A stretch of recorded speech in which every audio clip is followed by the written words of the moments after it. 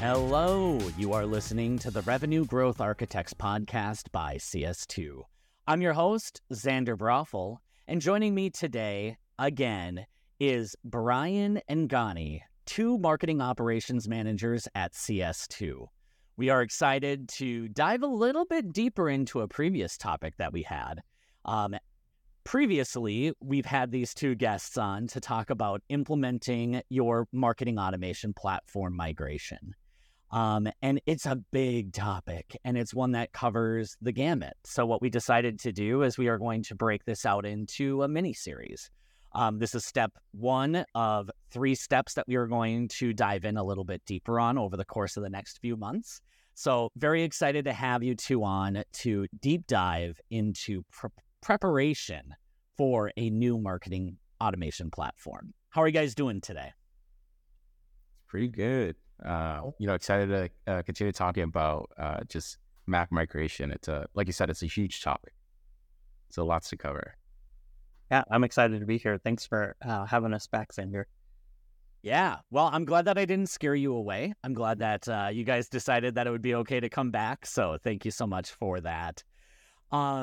We are going to be talking about a bunch of different areas on preparation. And if this is the first time that you've heard this episode, go back. I do believe that the topic is aptly named a new hope, migrating your marketing automation platform. So it's a few weeks ago that we initially talked about it, where we cover kind of an overview over the process. Today, we are really trying to take a look at anything pre-implementation. What might we be doing? And there's a few different specific topics that we're going to touch on. The first one is going to be positioned to you, Gany. Obviously, getting into a new marketing automation platform, it's a giant project. It requires prioritization. And what we had briefly touched on last time was many times you have a single marketing operations manager or maybe 1 or 2 people. And how do you go about making sure that you have the time to be able to prioritize a project like this while still managing some of the day-to-day? Yeah. So best case scenario is you somehow convince like your board or your boss to just stop all marketing and stop everything you're doing. And just kind of like best case scenario. Best case if you're mobs, worst case if you're the business. But that's like you go. It's never going to happen that way. And it is super tricky because then at this point, what you really need is to get ahead of a lot of the projects coming down the pipeline. Marketing is always trying to work with different frameworks to kind of organize themselves, whether it's agile or what have you. And the more you can get set up ahead of time and know which system is going to own which campaign at the time of launch, the better you'll be once like launch comes. For example, let's say you're moving from one map tool where it's just going to be it's still going to be sending out the emails. You still need your IP warming. So you'll be doing a lot of the massive email sends from there. But your new one, that's the one where you could trickle in some autoresponders, something for like registry, just so again to get that IP warming and get your email deliverability rate at a healthy level. But then at some point, again, things are always going to be moving. You're going to have, like, for example, for a webinar, you're going to have registrants coming into one marketing automation platform, have to make sure that the other one or the new one should be able to read those leads. And there's a lot of coordination. But again, the best advice I can give is to get ahead of it, get your marketing team together, really talk through what's coming down the pipeline. And honestly, ask them for help where you can, whether it's an agency, a separate resource within the company. Just the more you can prepare, the better. Absolutely. Yes. Brian, any additional thoughts there? No, I think that's great. And if you have those resources to work with an agency, you're able to just move so much quicker.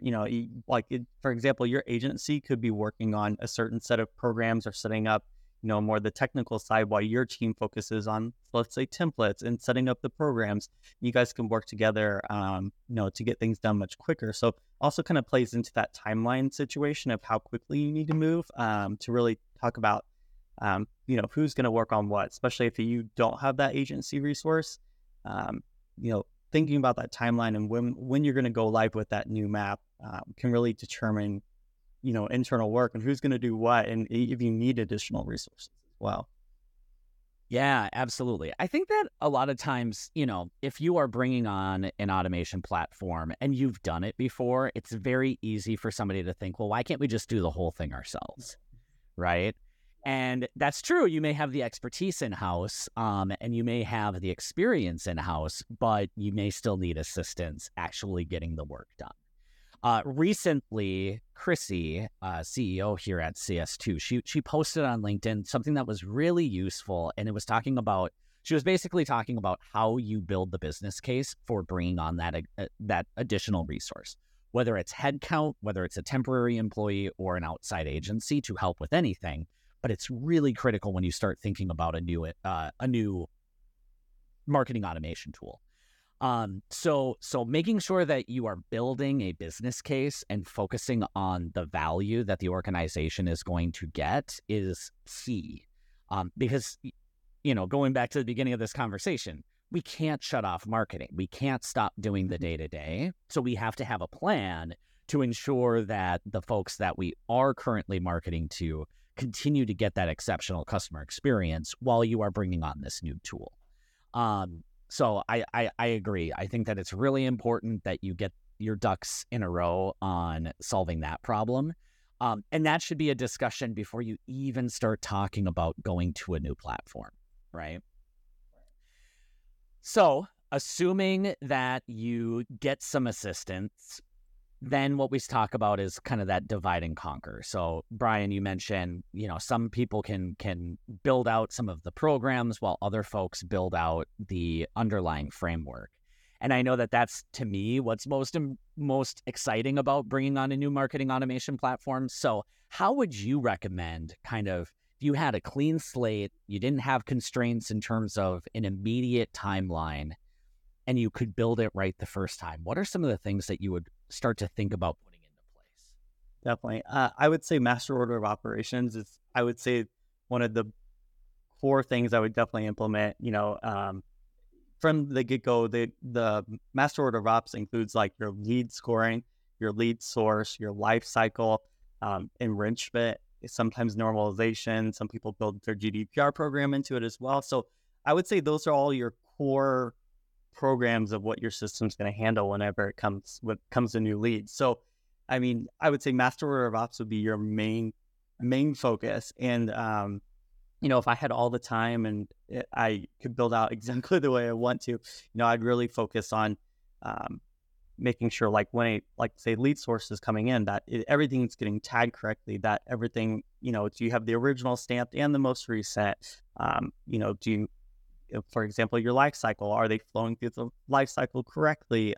Going through each stage properly? Do you have a plan for disqualified in the recycle? For your lead scoring, if you have the time and the ability, should you be looking at maybe a matrix model, to build for the future as well? And the big thing too is executable campaigns. Like if in Marketo, if you have that time to build it out, and you can control the order, that's what I would recommend doing, rather than just building everything off trigger campaigns that, could really bog down your system quite a bit. So, executable campaigns, you're able to really control the order of those programs. So for an example, if you're just letting your life cycle and your lead source run side by side with trigger campaigns, you might fall into some race conditions where, let's say, that life cycle runs before that lead source or that lead scoring. And so you want to try to avoid those big items like that can potentially lead to wrong data. And like say NQLs could be wrong because, they weren't properly scored correctly. So, really focusing on those main core programs would be my first big focus for sure. Absolutely. So let's say that you don't have all the time in the world, because that's probably the reality of like the majority of the folks listening, right? Yeah. So if you didn't have that, how would you balance either like what could you get away with building as is versus what would you say is what would you prioritize to rebuild fresh if you were going into a new tool? Yeah, definitely. So actually recently kind of had this happen to me as well with a client that we started the implementation in June. They actually had to be live in July they were doing a huge announcement. There was an event involved, a newsletter, a new website. So there was just huge milestone things that were happening for them.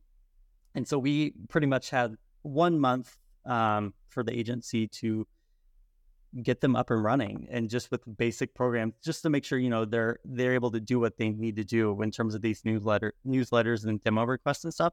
So when I was, really on that time constraint, I really focused on getting that basic, let's say the basic newsletter program built, a basic GDPR program, your forms, your demo request campaigns, the basic lead sourcing, your behavior scoring. So all these basic models pretty much trigger campaigns that are just listening for these things that come in and stamping to those fields. That way that data is not missing and it's getting placed in the right spot. But, you're kind of risking, like I mentioned earlier, those race conditions happening. So, when you don't have that much time, you're able to build these basic programs and get that data in there and get it processed. But I would always recommend going back and doing those the optimization later on as well, once you have that time. And, look, for example, they got past their launch. We were able to go back and implement master order of operations and really control which programs were running and, provide a better experience. It sounds like to me that you had basically, I don't know if you anticipated this, but you basically had like, here's my minimum viable product. Yeah. Here's my phase 2. I'd maybe even call it phase 1. Here's my phase 2. Here's my phase 3, right? And I think that that's a great approach to take of, hey, we can't get the Cadillac right away, but we can start to build toward the Cadillac, right? Yeah. And I mean, the biggest thing I would recommend doing this, you're in your head, you're probably thinking, yes, I only have this short amount of time to get this launched and launched out, but always document as you go, because even though these are the basic programs and you're just doing this to get by, document that as well, because if you ever come across records that you're like wondering why they didn't flow through the master order of ops, you can go back and see, why was it done when it was done, why did you do this for that that month until you had to redo everything. So really just make sure you document everything really well, and that way you always have that as well. So very helpful down the road. 100%. Gany, what about you? Any experiences that way when you're trying to kind of deal within some of these constraints? Yeah, and kind of to go back to Brian's point with the order of operations, this is actually your time to untangle a lot of the tech debt that has accumulated in a company's life cycle. A lot of the times, a lot of us, like just MOPS professionals, go into a new company and we inherit someone else's systems. So there is that discovery of just, we know how things should be running. Is that really how they're running currently? But now, at least with this new map, you can actually make sure that it is architected the way that you say it should be behaving. So that's really my thing. It's just like really taking a look at just what's coming in, what's coming out, making sure that that flow is exactly what is happening. And just making sure that you kind of get rid of any weird piece of technology that's just adding to the tech debt or is causing any back and forth between the systems, and really just piling on a lot of like CPU errors, stuff. Like the more you can clean up with those processes, the better. Yeah, absolutely. One thing that has come up recently in an experience is looking at the tech debt that you also have on your CRM side and just making sure that there may be stuff going on the CRM side that's actually contributing to issues that you're experiencing in your marketing automation platform, which might be persuading you to move to a different tool. So look at the full system and look at audit through all of that before necessarily making the call on a timing. I think about a new website. It's like, you, as a business, you do have to make that decision. Is it smarter to use the existing platform and fix some of the underlying tech debt, or do we really have to force it over into a new marketing automation platform? Because if you get to the new website and you can find a way to just easily update your forms and easily update that form code, like that's the real impetus of doing that work. And maybe it's smarter to just take that step back, look at the full setup, and then go into this with a strategic mindset as opposed to a reactive one.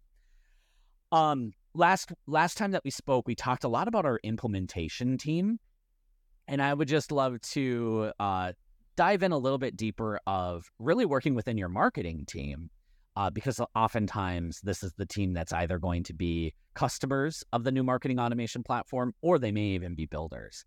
So Gany, what do you think? What are things that you should be thinking about ahead of time as you are working internally with your marketing team? The first thing I would kind of think about is essentially just what's going to be the new intake process. Every map behaves differently. So is something just easier in the new map than it was before, or is it more complicated? And just kind of figuring out within the marketing team, like who is owning, building out programs, building out campaigns. Is email much easier to build out in one versus another? And just kind of, at the same time, just seeing where the team is in terms of a technology experience. Like, are they really tech savvy, or do they need a lot of hand holding? And that kind of helps to at least give you the information that you need to know, should I go into something where Mops just is in charge of building out all these things, and the marketing owner essentially just make sure that they have all the information ready for the Mops team?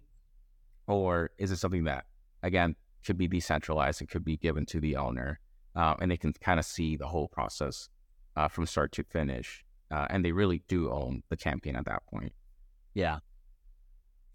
Fantastic. What about you, Brian? Anything that you recommend kind of diving into with that marketing team?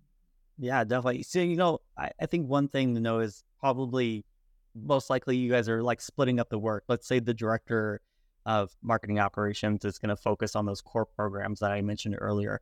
But let's say your senior manager is going to focus more on those program templates and the success, the program statuses and stuff like that. So, I know I keep going back to documentation, but, any role, whoever's taking on that marketing item, document it. And it doesn't have to be a form of documentation where you're just typing it all out. You can do video documentation as well, because, you think of it like, once that director has set up all those core programs, most likely that senior manager is going to have to go in there and do monitoring, or, check on troubleshooting logs and stuff like that. So they would need to understand how those core programs work as well. So going back and, recording yourself walking through the program or doing some kind of documentation can really make that transition from different marketing teams. So say you have a campaign operations team, walking them through that can really help that enablement as well. Even if it's documentation, like I mentioned, just a recording, walking through the program can really help your team members,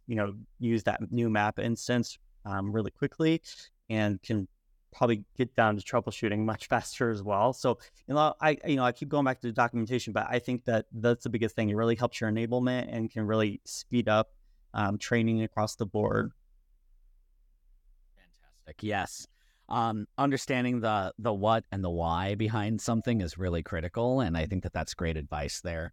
I know some of the stuff that we were talking about earlier, like there's a lot of change that goes into this process. So also making sure that you're bringing your marketing stakeholders along for the ride. Things that may change would be like scoring, list upload processes, webinar requests, or like landing page requests. Maybe you had it going through your actual website before, and maybe now you want to bring in and say utilize Marketo platform, or Marketo templates or HubSpot templates or anything like that. So if you're making changes to the process early on, you should be bringing along your marketing team and not waiting until it's already being implemented. Make sure that they're a part of that. So if you know what type of information you're going to need ahead of time, you're documenting that process change along with the system change. Excellent. So the last thing that we didn't really get to dive into very much, and it would be interesting to see kind of maybe your top 2 to 3 pieces of your existing automation platform that are key to audit and prepare for when moving to the next. So, Gany, I'll start with you. What is one thing that you would say audit first as you are prepping for this project? Speed to lead is huge. Like how any just migrations. Because the one thing you want to avoid is moving to a new platform and then things are just worse, whether it's just, it's slower or maybe it wasn't implemented correctly and now things aren't really running as they should. Making sure that the leads are going through to sales or to the sales team into your CRM and are still actionable, at least lets the business know like, hey, like we can still function efficiently and we're not being held back by anything. Yeah, that's great. I mean, if the team's expecting certain fields, I know that we've kind of run into this in the past where maybe we didn't understand how a field was being updated or what it was being used for. Had we spent maybe a little bit more time documenting and exploring, we would have included that in the first iteration of our program template instead of during QA. So really taking time to document like what needs to be done in order for the follow-up teams to execute is key. Brian, number 2, what would you prioritize next? I think I would definitely probably focus, I would say, more around scoring. If you have that previous program, you most likely have that scoring program built. Was it working? Were they scoring too high, scoring too low? Were you at a threshold? Is it the right time to also move into a matrix model as well?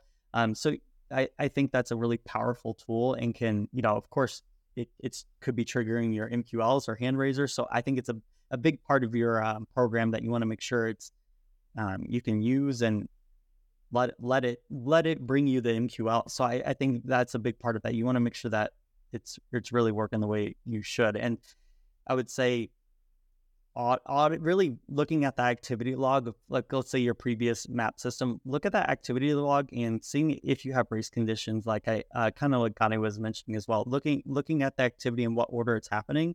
Like I mentioned, is your behavior scoring happening too soon? Is your demographic scoring happening before the enrichment even runs? So looking at how these things are happening can really matter as well. But I would definitely say scoring, because I think that's a really powerful, underutilized tool. Yeah, I would agree. One big caveat is if you are doing a large scoring change as a part of your marketing automation platform adjustment, the risk to that is if you start getting fewer MQLs, what is the business blaming? Is it blaming a new lead scoring model that we purposefully changed and expected fewer MQLs? Or are they going to blame a new marketing automation platform that you just rested your reputation on? So make sure that if you are in fact doing changes to the scoring model, which I think is a great time to do it, that we understand it may be because of the change of the model as opposed to something being broken in the system. So that might be something that you go, actually for a phase 2, we're gonna change how scoring's done. But in anticipation of that, we're gonna move to something that's more scalable, like an executable campaign or an ordered campaign. Something that I really like about having the new tool is if you can't go with the full rebuild, so to speak, and getting like a full master order of ops, maybe you can chunk it up. You can do like order of ops for demographic scoring. So at least when you're ready to do the full thing, it's just putting it into a new program as opposed to rebuilding it from scratch again. Yeah, great idea, great call out. Understanding how scoring works and communicating that effectively, I think is really important. Brian, anything else there? Yeah, I the biggest thing I would last mention is I would always document the before state and after state, even when it comes to, like, say, Gany was mentioning, like race conditions as well. Mapping out the before state, even like if you're doing a like flow chart or anything like that, just mapping out what order things are currently happening in that map system, and then now what it's happening after you've implemented it in the new map system. Did you improve the speed of lead, like Gany mentioned, in the order of operations? Is the right data flowing through, to really show that, like Xander mentioned, if something happens and they're starting to do the name blame and stuff, you're able to really show, hey, this was the current state, this is the after state, and I have it documented. This is the improvements we made along the way. Yeah. And to add on to that too is that, migrating to a new map system is highly technical.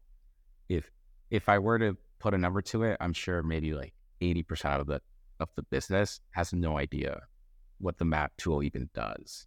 And just to like add to Brian's point, like the more that you document, the easier it is to tell the business and show the business like, hey, like we're doing this for strategic purposes, not just because we want a new shiny tool and our old one, wasn't working how we wanted, or, you're not used to XYZ map tool. Like these are strategic decisions. And it's like a good way to just almost manage up and let, execs know that, hey, like I am thinking strategically, like we are thinking about this the right way. We're doing this to scale, not just to spend money because we just got like a new seed funding or whatever. Great call out, Gany. We have a topic that's very similar to this of, should I get the new tool? And I think that it's really critical that you are thinking about it from a, like, what's the actual value that we're going to bring and the improvement that we're going to bring?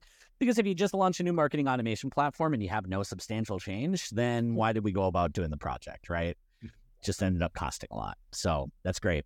I think that we are at Gany. What's number 3? What's something that you would try and focus your auditing on? The other thing would be just lifecycle. Whether it was managed before in the old system or if their CRM currently manages it through like a third-party tool, making sure that people are actually progressing through the lifecycle. Again, like MQLs, they could be the bread and butter for the marketing team. It could be just inbound robust, hand raisers. You want to make sure that sales is actually able to move someone from one end to the other of the life cycle, and just make sure that they're flowing through correctly. Because again, to your earlier point, it's just if numbers are down, that needs to be explained by something other than, hey, we're in a new system. Like the system is just there to make sure that things work as they should. It's not the MQL driver. Agree with that. Brian, number 4. I would definitely say assets, especially when it comes to your email templates, your landing page templates, like say your global emails, global alerts, your global interesting moments. All that, really gives you a chance to audit those. Like, let's say your email template, is it working in dark mode? Is it working in mobile view? How's your deliverability in Gmail versus Outlook? So all these things like that, it really gives you a chance to audit these and see, where you might need developmental work on those templates as well, and really get those to working to the best ability. Yeah, definitely. It's important to know what you are currently doing, so that way, nothing would be worse than somebody fills out the form and you're like, oh, I forgot that we actually had this specific email, right? So doing that up front, you may find that there's development resources that you need. I think no matter what, you're going to need new templates. So keeping that in mind is really key. What would you say toward forms? We talked a lot in the last episode about like the web team has a lot of work to do. So how do you audit forms as a part of your assets? I would always say go with global forms. That makes life a lot easier. So I always like to say that from the point. But if you're an organization that used a lot of local forms, most likely if you had to make a change globally to all your forms, that's a lot of work. So really, best thing to do is go into your map and pull all your forms and really figure out what you're doing. Are you going to continue local forms, or should you move towards global forms? Think about it like this: if you are implementing a GDPR program and you're like, oh, we need to add country field to every single form in our system, did you, now do you have to go through every local form? Let's say you have 200 forms, you have to go one by one and add that country field, or do you have a global form strategy set up that you can just update the global form that maybe it's 20 of them to make life a lot easier as well? And then really looking at your current forms, do you guys have hidden fields on them? Is your UTM fields on them as well? And what do you have your opt-in checkboxes, stuff like this, to see what your current forms are actually requiring and what fields you are looking for? And if you want to do a current state and after state, what you want to bring over to the new system? Do you want to keep all those fields? What fields are you missing, and what would you like to capture as well? Yeah, that's great. And I think that, just the most basic but so important thing is, where are my forms on the website, and do they need to still be active? I think Gany and I, when we've worked on some projects, it's like, oh my goodness, you have 200 active forms right now. And then you look and you're like, but 28 of them are only the ones that need to be there. Let's do this as a cleanup. And we've been able to deprecate a lot of tech debt on the website, which I think a lot of folks may not necessarily keep in mind. So definitely working with your web team to identify where are all of our forms located. Sometimes that's harder than we wish that it would be, but it's really key there. So I was actually, when it comes to your console as well, you have an individual form for every piece of content. That could be a lot of work. Yeah, absolutely. All right, you guys, we're coming up to the end of our time. I'd love to give both of you just a quick closing thought. So Gany, any closing thoughts for our audience today in the preparation phase of implementing a new tool? Pretty much what I would, what I kind of want to let the audience know is, again, this is a massive project. It's business critical, but you still need to keep the lights on. You still got to keep the ship afloat. So over communicate, talk with as many team members as possible, as many departments as possible. Let them know that this is coming, because you don't want, a highly critical department, or not critical department, highly needed department, to just see like, hey, we didn't know this was getting implemented. We have, a ton of work to do on our side. There's no way we're going to meet the deadline. So the more you over communicate, the more you can get ahead of a lot of things, and make sure that you do have a seamless transition from one map system to the other. Great call out, and one that we probably didn't mention enough on either episode, so thank you for closing out with that. Kickoffs, regular syncs, ensuring that people understand the timelines. This is going to affect so many different teams, and you want to make sure that everybody is all moving in the same direction, for sure. Brian, what about you? So with all that being said, that is a lot to project manage, especially on a marketing ops side. There's just so many moving pieces, a lot of things that are happening. So, the biggest thing I would definitely mention in terms of prep work is really thinking about, how you're project managing this, every piece of these moving pieces. So, really thinking about, even if it's building an Excel sheet and breaking out each part of your prep work, where's the stage of life cycle right now in prep work? Did you do the documentation? What's the process? Has that been documented? Where are we at? So really following that project management, especially if you don't have a tool, use Excel. So just really make sure you're documenting as you go, and really, like I said, there's a lot of moving parts, so it's a lot to project manage. So, make it easier on yourself, really, really track those things as you go.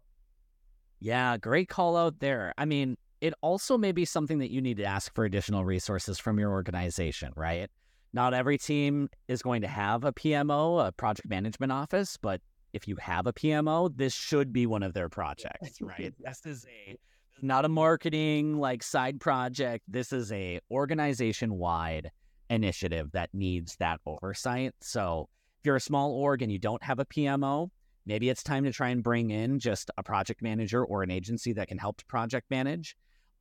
If you're an organization that has a PMO or some sort of team that can help you with the project management side, definitely do that, because that itself can be a full-time job. Yeah. Right. Oh, easily. And if you are on your own, make sure that you're including that as a part of your timeline. That's going to take hours out of your time, and make sure that you are setting yourself up for success so you're not pulling 80-hour weeks just so that you can get this thing across the finish line. Fantastic, guys. Thank you so much for joining. I hope that this deep dive was as helpful for our audience as I think we enjoyed talking about it. Definitely a big project to be taking on, and if you have the opportunity to do it, I'd say absolutely take it. If you need additional resources and additional help, continue to listen to this podcast. We will have 2 additional episodes prepared to go. We have yet to record those 2, but that is going to be upcoming here very soon, where we will be diving in deeper into what do you have to do when you go into the build, and what do you have to go into when you start thinking about the enablement for the rest of the team. That's how we'll be breaking up the next 2 episodes. So thank you so much for listening to this episode of the Revenue Growth Architects podcast. I hope that you enjoyed today's episode. If you did, please leave us a review. Those reviews help us get in front of more folks, so that way we can get this message out and ensure that more organizations are creating great marketing automation platforms. Thank you so much for listening. Have a great day.